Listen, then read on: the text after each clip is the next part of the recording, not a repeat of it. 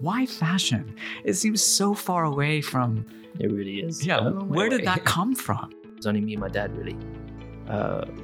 People of color. So on the racetrack, we were different.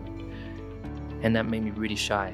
But when I went to my first fashion show, and I just remember seeing these people of different walks of life. I was like, oh my God, I can be myself in this arena. There's people from all over.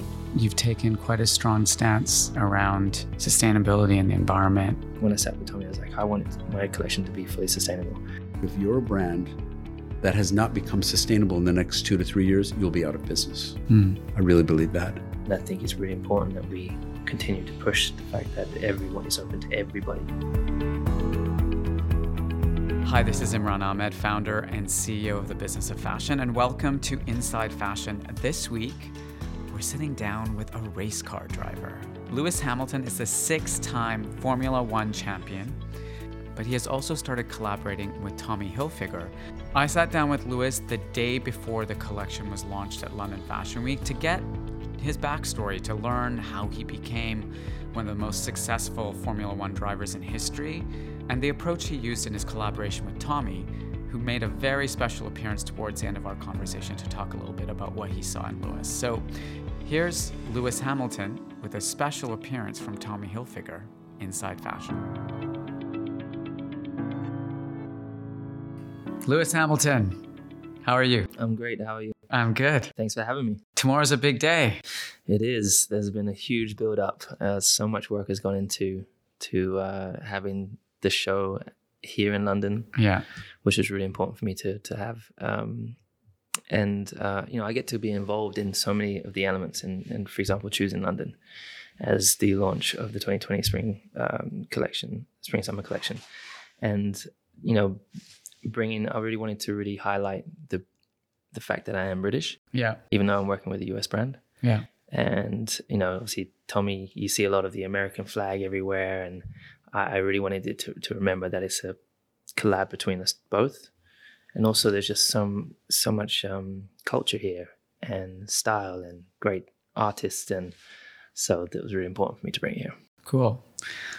Before we go in depth on the collection, I wanted to go a bit further back because, the hard work didn't start with this collection. Nope. It goes back many, many years to bring you to the position where you can even contemplate doing something like this. Absolutely. So, I've never interviewed a race car driver before. So educate me a little. Like how does someone become a race car driver? How does that even happen? So, we kind of stumbled across it. Yeah. In the sense that, so I started racing when I was 8. Okay.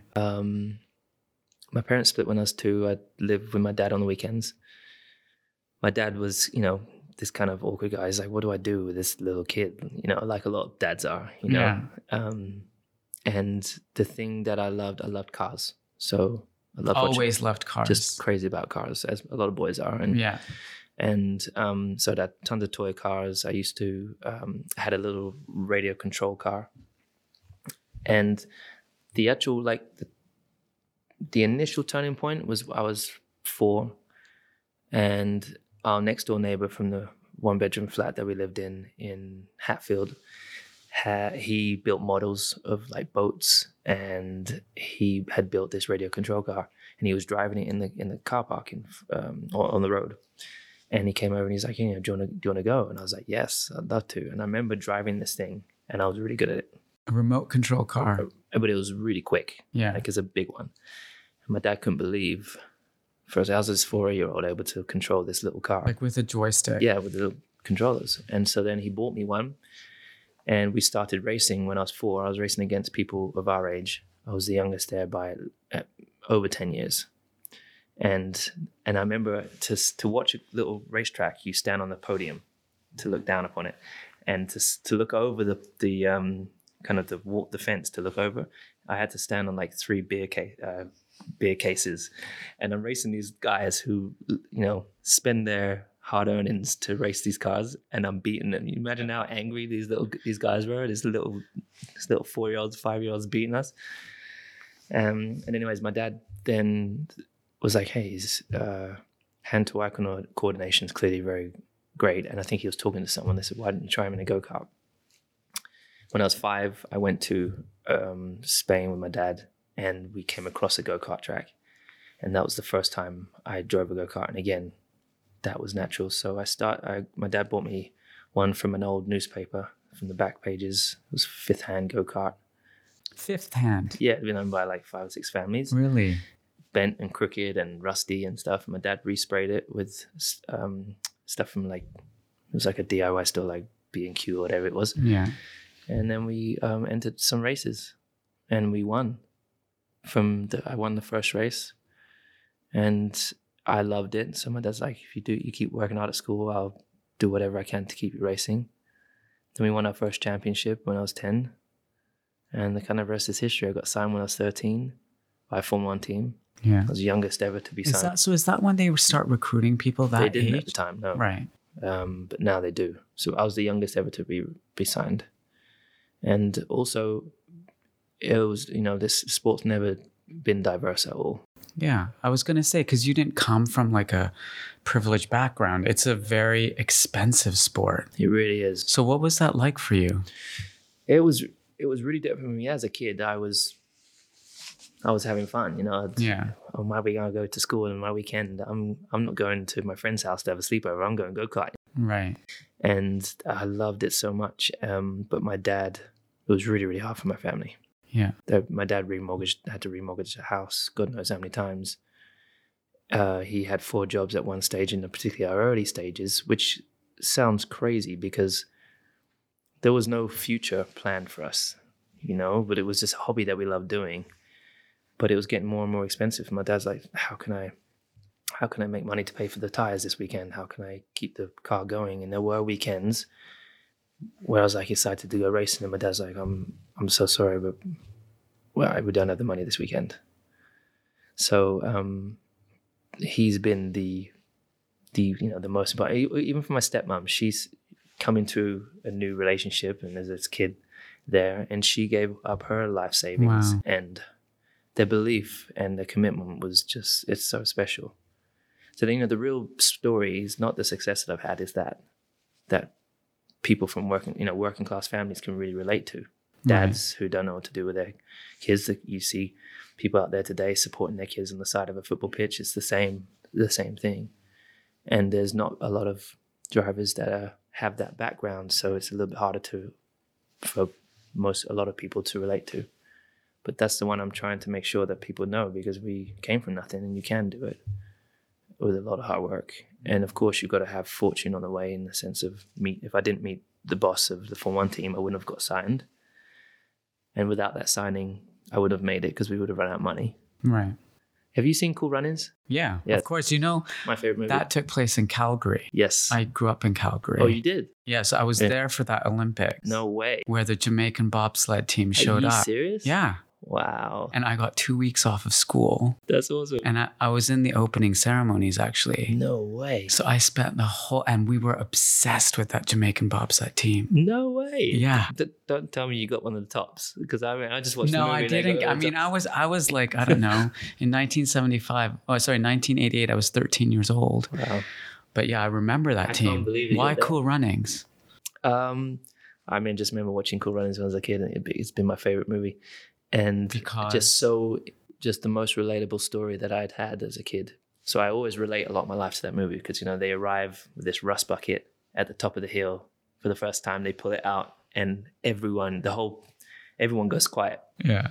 And I always relate that to like me and my dad arriving, because we would at the racetrack. We were at the racetrack, and he would say we're tramps, because we had these didn't look great clothes, and the cars shoved the go-kart shoved in the back of the boot of our car, and we pick it up, throw it on the floor, and it doesn't look good. And I remember a lot of people looking at us like, what are they doing here? Because again, it wasn't a diverse group. It had always been a white dominated sport. However, there was in the early stages, there were some other families that are trying, but they run out of money. But so I related a lot to that, and we just did our talking on the track as they did, and the boss said Except they didn't win over. But they nearly did. They nearly did, they but won people's hearts. Yeah, they did. But you've gone on, and you've become, without exaggeration, a living legend in your field. 6 F1 titles. The first one at the age of 23, the youngest ever at the time. Yeah. What did you learn about achieving success at such a young age, at such an elite level? What does it take? Because, you had some luck, you had clearly got a gift. Yeah. You had an incredibly supportive home environment. Yeah. But at the end, then it comes down to your dedication and the focus. And how much you wanted. Yeah. Talk to me a little bit about that. It was really difficult. The journey, I think people generally seem to only see the tip of the iceberg. You know? I don't know if you've ever seen an iceberg and known how big it is beneath. They're huge. Yeah. And there's a picture I found, and it shows you the success is what everyone sees, this little bit on the top, but underneath is where all the hard work is. So, people tune in today and see someone that's won God knows how many times and the championships and probably not fully aware of how it's taken me years. I started when I was 8, didn't turn pro till I was 22. And when I got to Formula One, so the build up to it is just, you're not prepared. You're prepared to race, but you don't get any preparation in terms of media training. You don't get preparation in terms of what, no one said, this is what's going to happen when people start seeing you on TV.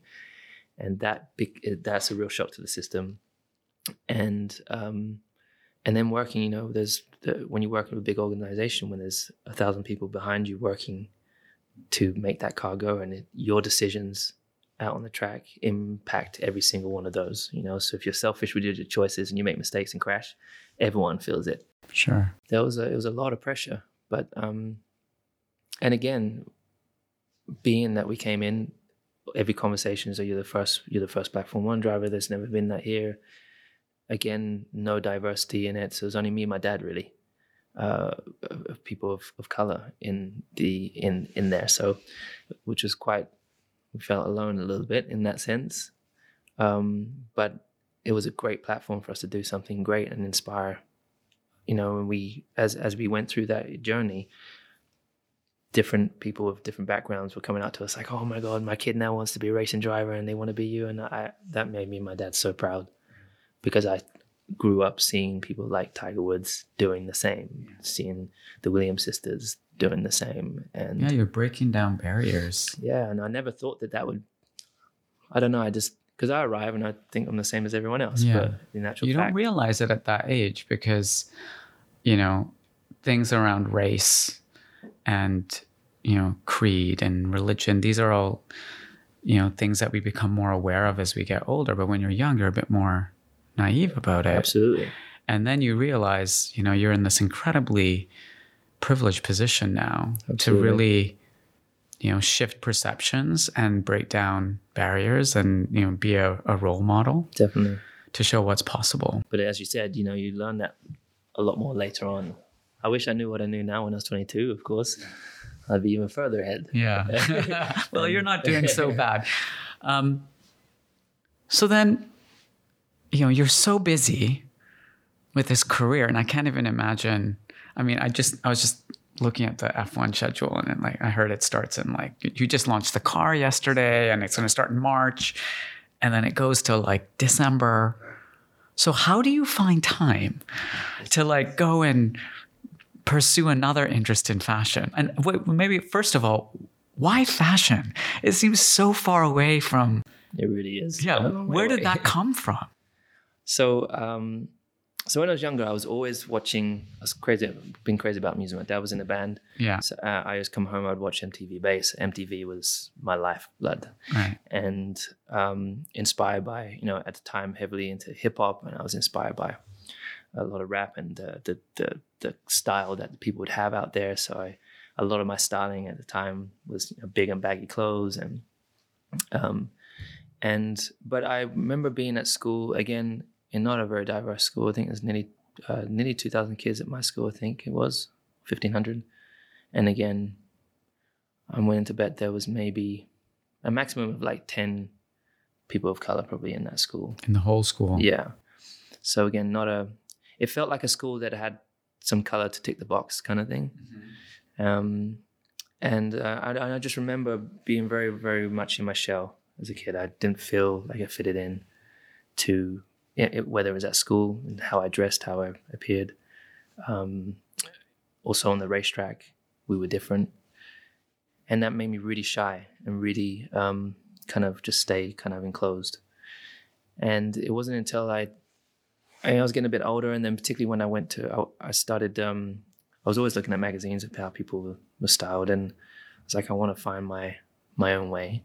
But when I went to my first fashion show and I saw all these different people. What was the first show?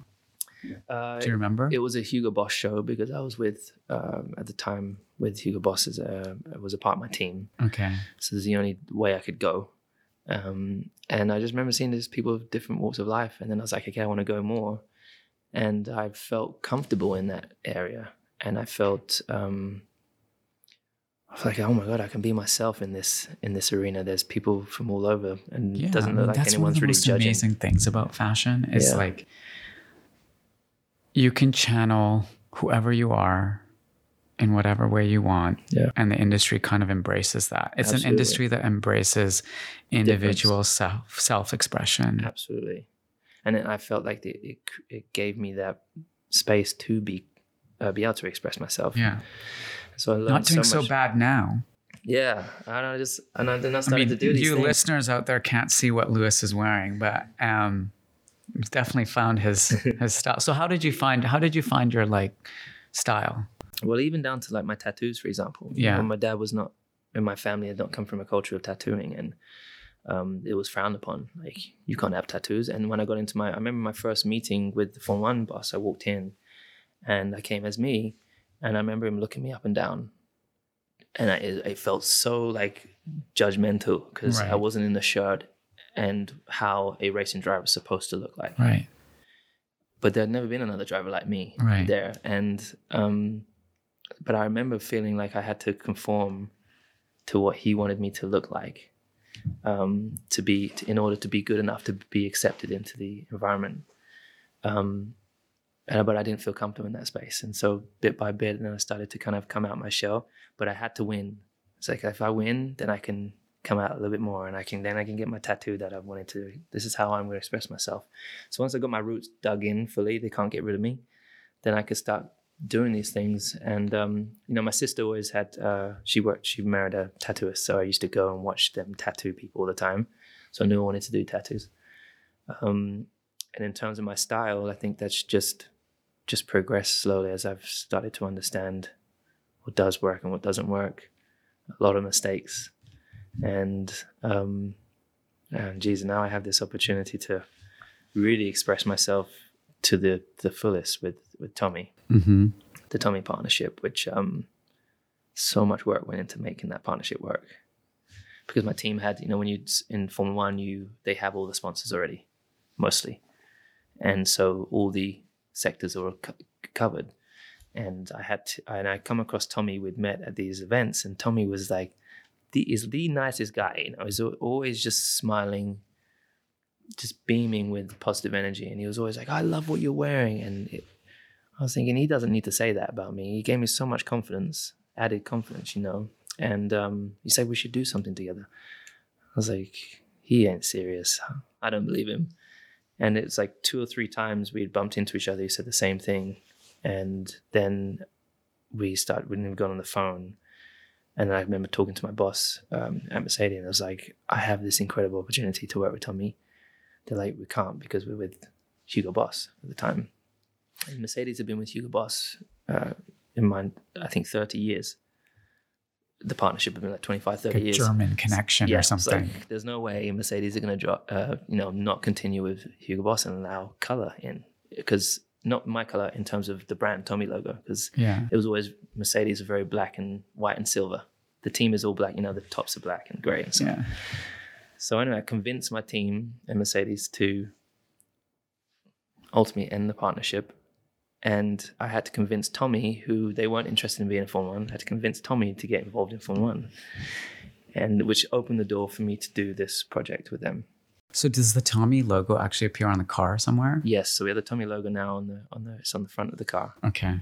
And they do all the team clothing. Amazing. And they do, I think that, Mercedes do a bunch of other things like sailing and they also support in those other areas. Yeah. So it's been cool to bridge that gap because Mercedes didn't realize how great it would be for them. Tommy didn't realize how great being in that space again, because Tommy loves cars, but I think the organization didn't realize how great it would be. And then, happy driver wins races. I noticed that you've taken quite a strong stance recently around sustainability and the environment. I think you're vegan now. Yeah, I've been vegan nearly 3 years. Yeah. How does that impact the way you see the fashion industry? Because I'm sure you know one of the big conversations in our industry right now is really around sustainability and consumption and this industry that's just like driving this endless consumption of stuff. Yeah. How does that jive with your personal values around the planet? Well, going back, I guess it goes back to when you're younger, you don't necessarily take too much notice of a lot of things that are happening. I was so focused on racing, I wasn't noticing the impact the industry necessarily was having. It wasn't until I started to notice it, and that came from meeting people who had gone vegan and started showing me the things that were happening to animals. You'd watch the TV and you'd see protests for animal fur, and you think that's disgusting. That's horrible that's happening. But until you really, really see the footage and things that they're doing in the background, it's not. You need to see the graphic for me. And I saw it, and I was like, I don't want to contribute to that. And then I started to notice the far deeper impact that us in the racing world are having, but the fashion world is having. And I was like, okay, if I'm going to get involved in this, how can I be a part of the solution? So when I sat down with Tommy in that first meeting, and again, I think at the past 5 years, probably the 3 years, most brands, they have it as a tick. We recycle paper. We also, but it's slowly coming up the ladder of importance in these brands out there, both in just on all walks of life. In the motor industry, it's now becoming a priority to go because they're under a lot of pressure. The fashion industry is slowly becoming pressured, but it's probably still not enough. And I was like, I want to be the first. I was like, when I sat with Tommy, I was like, I want my collection to be fully sustainable. And they were like, well, we can't do that. I said, well, why not? It's really hard because the way the industry is currently sourced and the way that where the cotton comes from. And it's fast. It's super fast. Yeah. But I was like, well, we've got to find a way. Yeah. And so then they went out and did some. I said, please do as much research as you can. Let's find, there must be companies out there. And so I did some research as well. And we discovered there are technologies out there and processes out there. So our first collection was 25%. And I said, look, my goal is to get to 100. I want it to be a cool brand and zero impact. Mm-hmm. And so we are now this collection now is 75% sustainable, which I can't tell you how proud I am to be there. I'm super inspired by Stella. Yeah. Who I've sat down with multiple times just to pick her brain. I heard you were in the studio. Yeah. I've been spending time with Stella. Stella. She's just awesome, yeah. Yeah, but and you go in and you see the amount of work that she had to do. It kind of reminds you of all the work you had to do at the beginning of your career. Absolutely. To have that kind of vision early on when the industry was not engineered for that kind of work. Absolutely. Yeah. So many constraints on what materials you can use. People probably telling it's not possible. Oh yeah, totally. Yeah. It's not going to work. Yeah. Look what she's created. And I'm a real believer in my mind, I'm like, okay, if I've applied myself so well to my job in my career and this I've mastered my craft, but I know how long it's taken me to master my craft. It didn't happen overnight. And I'm fully aware of that and respectable of these other different professions, how long it's taken for Stella, for example, and Tommy to be where they are. And I'm never like, I'm just going to jump in and I'm going to be good at it. I realized, okay, I've got to start. I'm happy to start from the ground up. So when I joined, I was like, I'm basically your intern. I'm going to ask a lot of questions. It's going to be annoying. But how amazing. Yeah, and I want to be hands-on. I don't want to just be the front of what you guys are putting out there. I actually want to have an impact, and that's where we've at. And this works so well that we've extended. We've had more collections. So this is tomorrow's the 4th collection, but you're going to do more. We have one that's coming out at the end of the year. Yeah. And we're also now I'm already starting to research into what I want next year to be. Okay. So, at the stage that you're at in your career now, race car driving is typically, something that starts really young. Yeah. Now you're one of the more elder statesmen. I am. Of the second oldest. Are you? Oh God, yeah. Of the field. So how much of this is about kind of setting the groundwork for Lewis Hamilton post F1 champion status? It's an integral part. I was just saying that I've done a lot of studying of and spoken to a lot of current athletes and athletes that are retired. It's quite a scary scenario for an athlete because you focus so much on the thing that you love your whole life and your career, but you can't go forever. And then often when they stop, they're like, oh my God, I've not focused on anything else. So then they start from scratch, learning something else or discovering what they love.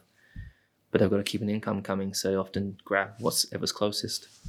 And so I tried to spend a bit of time trying to figure out what else am I going to love as much as I love racing? Most likely nothing. And then I went to these shows and I started to just this growing love for the fashion industry and the speedy shows that are only there for like 10 minutes and the circus that comes in and comes out. And oh man, I was literally running from races. As soon as I was finishing a race, run out to, get on a plane, get to the city, get fitted and get into one of these shows and speak to these designers. And then I had my own show, and standing back with Tommy, I had the same nerves and excitement that I have when I start a race. Really? It's the same. Yeah. I couldn't believe it. I was really emotional about it because it's I didn't think I'd love anything else, as I said. And I was, take attention to details. I wanted all the models to look great. I was nervous of how people were going to perceive it. And I have that same vibe going tomorrow. So this is about building and learning as much as I can with Tommy, so that when I stop, I'd hope that I just continue. Do you think, now that you have more of an insider view into the industry, has it changed your style and kind of refined it? Or for sure. What changed? Because you're inspired by it. When you see all these people, you see everyone's different perception. You get to communicate with people that are in the industry and learn from them. Who do you think is the most stylish person in fashion that you meet? Most stylish person? Well, they're all different, aren't they? The most stylish person. Oh, for me, I was always inspired by Pharrell. Okay. I love Pharrell style. Yeah. Just always have. I think it's just cool. I love he turns up to a gala in shorts and, and Clarks, whatever he just comes in at whatever style that he likes, and he doesn't let anyone dictate how he dresses. Who else? I mean, I can't think of one person in particular because everyone's quite different. It can be multiple people. Yeah, I mean, I love what designer-wise. I mean, I really love what Kim's doing. Yeah, it's great. Have you been to one of his shows? Yeah, I love Kim's work. So Kim and Virgil are kind of at the top for me in terms of their ingenious.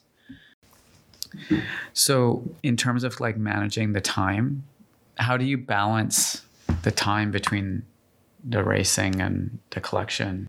I think that's been probably the biggest challenge. And, look, when I started, I remember these different steps. Like I had my ears pierced when I was younger, and then my dad made me take them out. And I remember and then I was like, but that's what I like. That's a part of my expression. And I remember when I got into the Formula 1 scene, I had to take him out because, again, it's back to that, how they expected me to look. And I remember I came on the scene, I just had my ears pierced and everyone crazy, like, what's he doing, blah, blah, blah, blah, and just everyone judging. And that was the beginning of, then get tattoos and then dressing the way I want to dress, etc. But so then the only way I could combat it is by winning. Not being affected by those who are judging, not being affected by the sneers and the negativity that I was receiving. And because people in my industry, they're like, a racing driver goes to bed at 10 p.m., trains all day, and that's all they do. They only race and train. They don't do other stuff. You can't be anything else. You're in a box. And I come along and I do everything differently. When on race weekend, I go to bed like 2, 3 a.m. because I work on a body clock that I know about, and that's how I can get myself to operate in the best window. I run from a race and I go off to a fashion event, or and I do a bunch of things that you're not supposed to do, like I skydive and I rock climb and I do extreme stuff which like you're not allowed to do normally. So I break all these. I go against everything that they had originally, and people frown upon it. But then I arrive and I win. It wasn't last year, I think it was, or the year before. We had a Tommy event in New York, which is a really cool like party we did. And then I flew straight from that night straight to Singapore, arrived, and I had the best qualifying lap probably in my career. Really? And it is not easy to do that, to so there's real detail going to it. So for example, I speak to a sleeping professional that works with NASA astronauts, who tells you when you're supposed to sleep on your flight.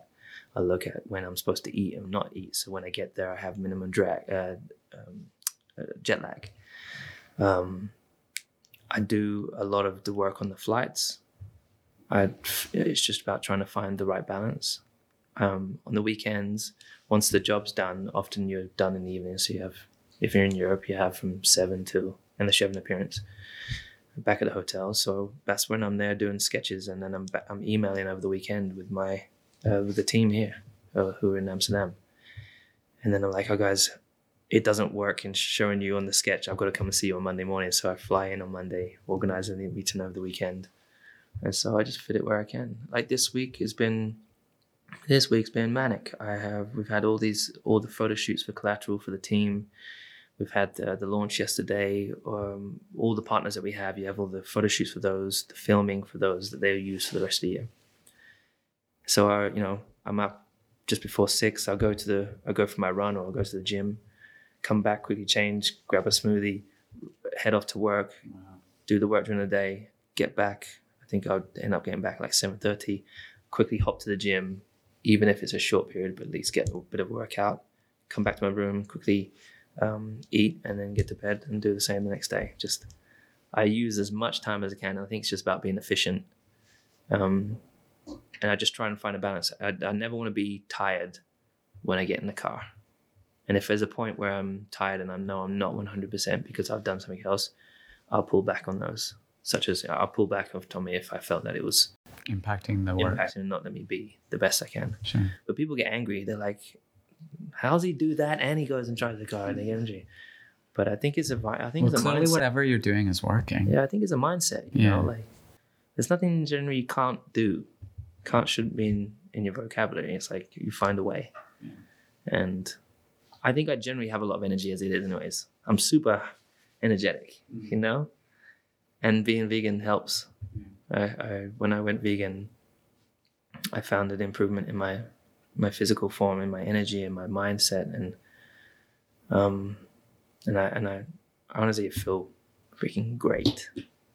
And people are like, oh, you're gonna lose muscle because you can't have protein. I need my meat. Rubbish. Do you know what's in that stuff? My skin cleared up, my mood swing. I have no mood swings, consistent energy. And when you're an athlete, it's all about focus. Do you watch tennis or anything? Yeah, of course. Do you wonder how they stay like? I'm always fascinated how they stay focused and don't, drop the ball. And when they drop the ball, how they recover and all these different things. And that's similar to when we're driving. It's very much the same mindsets and staying that consistent through 21 races and finishing every single race and every single lap and having the highest scoring of the year that's how you win. And I've had the last 2 years have been the most successful I've had being vegan. As an athlete in the spotlight, though, you also have to deal with a lot of scrutiny, right? So much. How do you deal with that? There's always people. You used the word judging earlier. It's not just the people in the industry. It's like everyone that's watching. Yeah. Is that something you get used to after a while, or how do you? I think, yeah. I mean, your skin toughens up.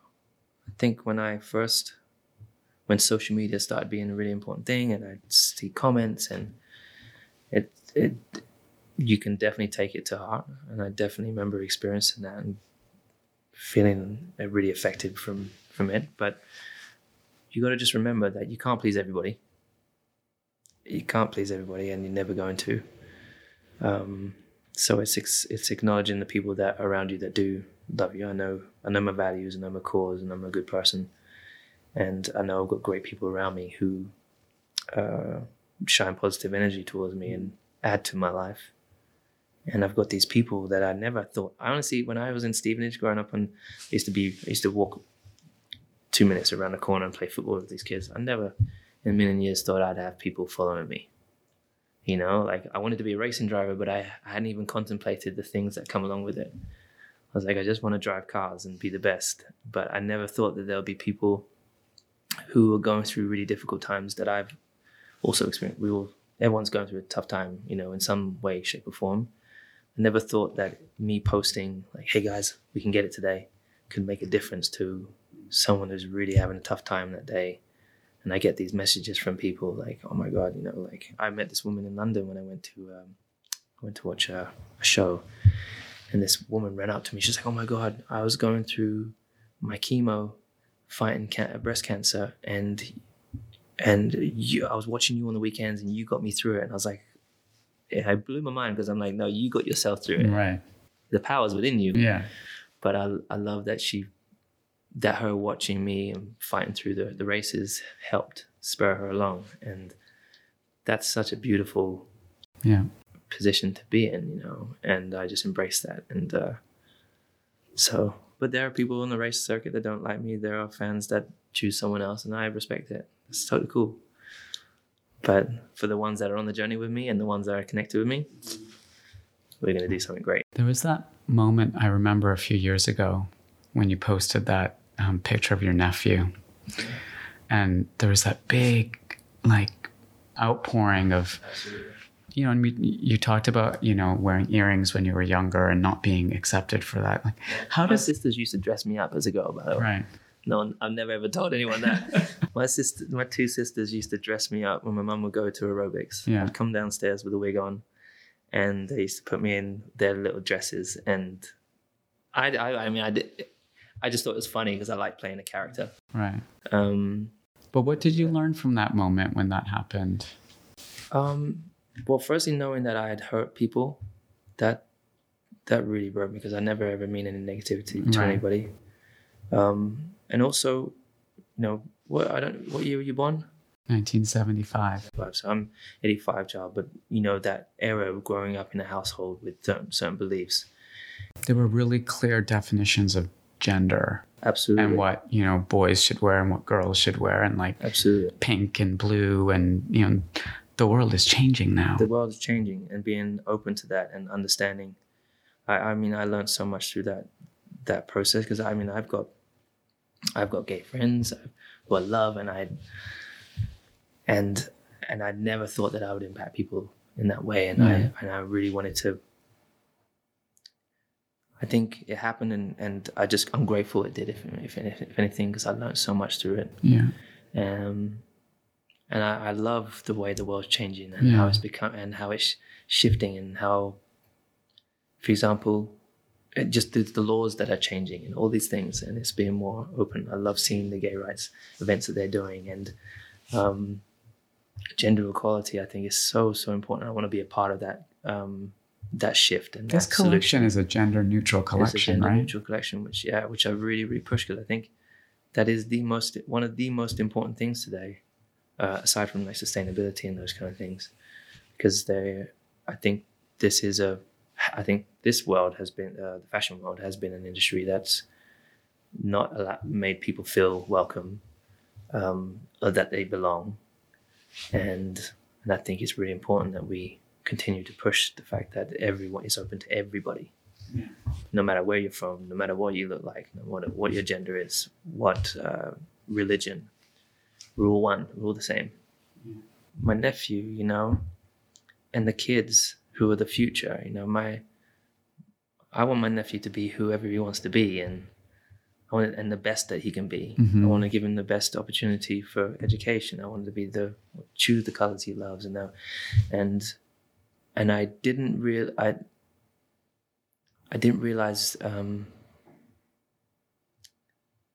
you have to be so sensitive. You have to be so careful in today's world, because social media is such a big platform, and it's a space to really, really voice opinions and really impact people in a positive way. I think that's what you're supposed to use it for. I think, and I think it really made me really, really dig deep and think of how I can be a positive impact rather than the latter. So, absolutely cool. Well, now is probably a good time to bring in a special guest. Yes, Tommy Hilfiger himself. Mm-hmm.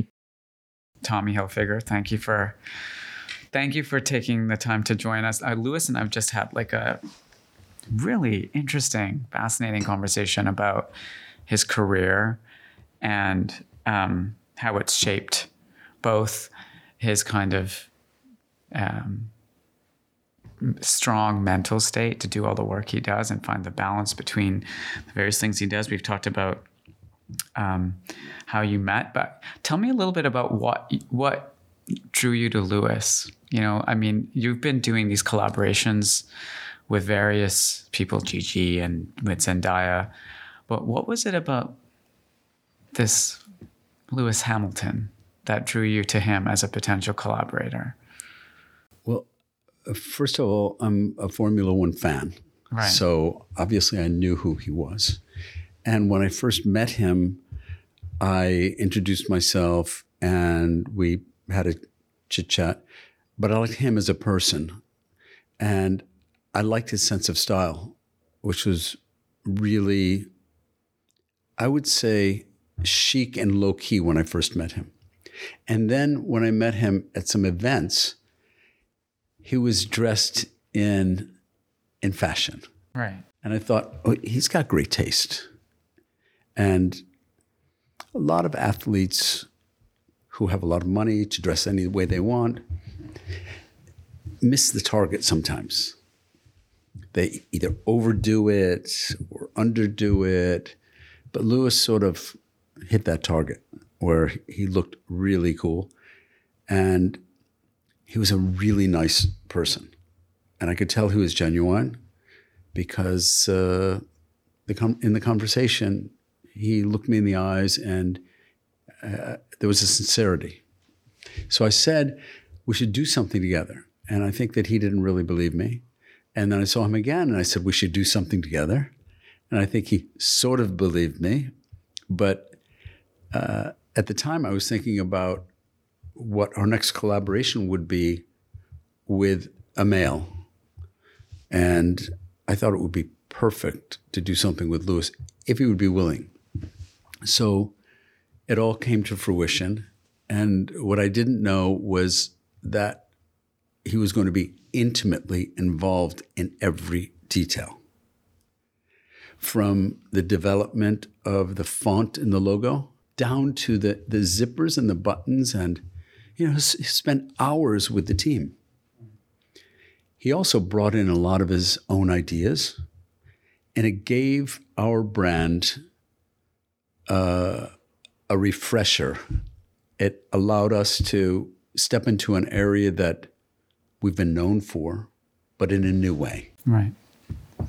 So with this specific collection and just the collaborations in general, how do you ensure it's the right balance between kind of reflecting the personality and taste and aesthetic of your collaborator while also linking it to the Tommy Hilfiger DNA? Nick, well, how do you strike that balance? It's never easy because that's always sort of the challenge. Yeah. Where without abandoning our DNA, how do you link the two together? And it's sometimes a very serious thought as to how to do it. But Lewis was really open to figuring out how to do it with us. And I think it came from his love for what he was bringing to the table, but respect for the brand. And that really meant a lot to us because it wasn't just about Louis. And I've worked with people before who want it to be just about them. And I don't mean Gigi or Zendaya because we had a great relationship with both of them. But over the years, we've worked with certain people, and they were a bit about themselves. Right. Louis was incredibly humble and respectful of our brand. So we're in the 4th season with him now, whereas normally a collaboration would be like maybe 2 seasons. Right. He also pushed you, right? Because we were talking about his new status or recent status as a vegan 3 years ago, and thinking about, the sustainability of not just the racing industry, but also the fashion industry, which, as you know, is a very resource-intensive industry. I noticed in a lot of the press release and marketing materials, it talks about, this being a 75% more from sustainable materials, and trying to reduce the impact on the planet. But I also wonder sometimes, if the consumer, the people buying the clothes, actually understand the difference, because so many people use the word sustainable and it feels like its meaning is being somewhat diluted. What is it about this collection, and this is for both of you, that genuinely makes it more sustainable? Yeah, I mean, when we've started to dive into making sure that animal cruelty is not a part of our ethos. Obviously, we're using recyclable fabrics, 100% cotton. We found a new type of down that's plant-based. For example, in the vegan shoes that we have, we're not using any leather. The suede, for example, is faux. It's all faux leather and suede and fur. And so just finding these new materials that still feel and look fantastic. They're not diluted at all. It's just new ways of making these materials that don't have a bad impact in the process of making them. Just down to even, for example, we were just talking recently about when we're dyeing at the denims, for example, we're using less water because a lot of the dye goes into the water system. So there's so many different areas that it's having. What's the biggest challenge? What are the sustainable challenges that you haven't yet been able to crack? Because it says 75%. So what's the remaining 25%? Something as small as underwear, the plastic that is in the elastic, right, in the belts. Something like that is still not. That we're still obviously looking for vendors to come out with that new process of making those kind of things. So making it 100%, and it's not only just the clothing, but it's the packaging, it's the labels. It's, for me personally, it's when we do a show, it's leaving a minimal carbon footprint as possible, no plastics. It's so many areas that I'm personally goal driven to push. But it's such a big brand, and to shift something that's been working in one way, it takes time. But also all the vendors, I think the technology is in its early stages. But the fact that they've got a big brand like Tommy pushing that direction, it pushes those companies that to push their technology further. And so I think probably for all these young designers that are coming up, now have better vendors to go to. So I like to think. And Tommy, will this push you in the other parts of your business that aren't the collaboration with Louis to use more of these sustainable processes and materials? The entire company is on this very focused journey. So the train has left the station, and we believe it's an electric train, right? Electric train. But we believe we're leaders in the industry because we're not just talking the talk, we're walking the walk. Louis referred to the denim. For 5 years now, we've been washing our denim jeans without water. We're using fabrics that are made from plastic bottles, waste. We're upcycling and recycling to avoid landfill. We just awarded a young startup in Amsterdam with a grant to recreate items from scrap, from vintage Tommy, from vintage denim from other people, and using refugees to do the sewing and the manufacturing in Amsterdam. So I think as a result of having a leader like Daniel Grieder as CEO of our company, we have the green light to do whatever we have to do to get there. Right. And the goal is by 2024 to become 100% sustainable. But we would be remiss in waving that flag now saying we are fully sustainable, because it wouldn't be true. We're not there yet. But Lewis's influence has helped us in motivating the whole company. Wait a minute, this is real. We have to be there.